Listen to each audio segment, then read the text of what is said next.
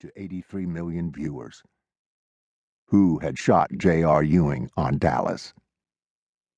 Returned to the assembly of nerds to which I belonged, the land of speech, debate, drama, and newspaper clubs, I pleaded with my dad, ridiculously, to move the family. Out of boredom, I would join a small group of other nerds hanging by the edge of the bonfire at some party in the desert, skulking around the beer keg at the home of those luckless out-of-town parents, or slipping through the shadowy streets of Ciudad Juarez on the wrong side of the Mexican border, in the darkness, where the bartenders didn't care how old you were, and the cops just wanted to shake you down. My high school guidance counselor informed me that my choices were limited: college in El Paso, or maybe the U.S. Army.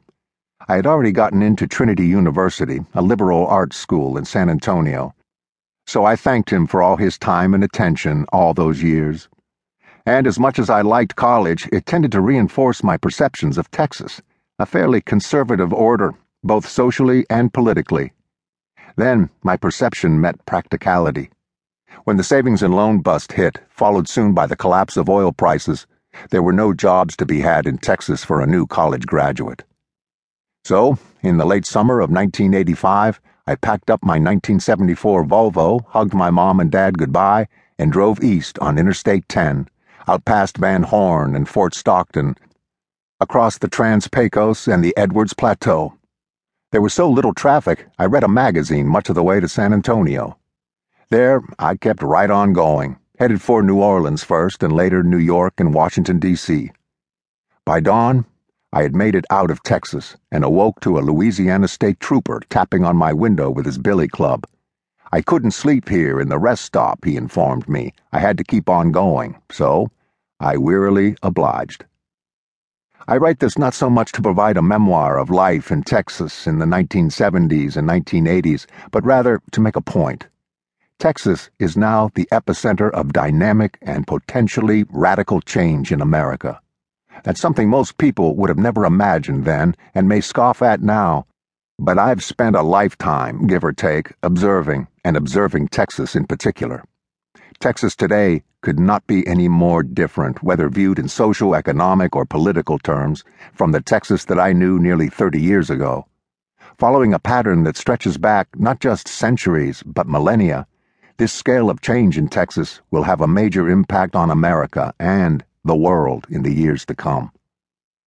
The story told in the ensuing pages is mostly one told as an observer, certainly, but one who has a long personal history with the state, which helps to form both a larger context and, hopefully, a richer backdrop than that of an observer who claims to be entirely detached from the subject. I spent nearly 2 decades growing up in Texas. Later, living on the East Coast, I visited briefly now and again. In 2007, I returned with my young family, full of hope and with a bit of buyer's remorse, and made it my full-time home. I am, unabashedly, a Texan. I got to collect Texas in snapshots over many years. I've tried to bring a mix of tools to this project, some of them quite sharp and a few of them with a little rust on them. I've tried to bring as accurate a viewpoint as possible to bear in the following pages. As a journalist, I believe in owing that to the reader. I have brought my academic training in political science to bear, as well as my decades of experience in journalism. The individuals you will find quoted here in the more contemporary accounts are either respected experts or just everyday people. The famous and the powerful tend to get more than their fair share of attention anyway, though they're chronicled here too. Everyday people, however, tend to get less than their fair share of attention, though their insights and experiences are valuable.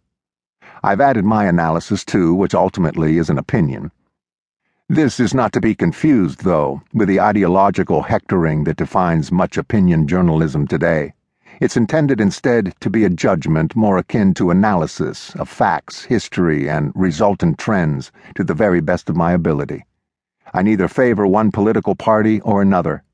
Without these tools, I would be unqualified to present a brand new thesis with which to understand Texas, one that challenges many of the recent books about Texas, among the thousands of books previously written. Instead, I hope to build on a handful of the great books written about the state and say something entirely new. In my view, much of what we think we know about Texas is dead wrong. Texas isn't some calcified reaction.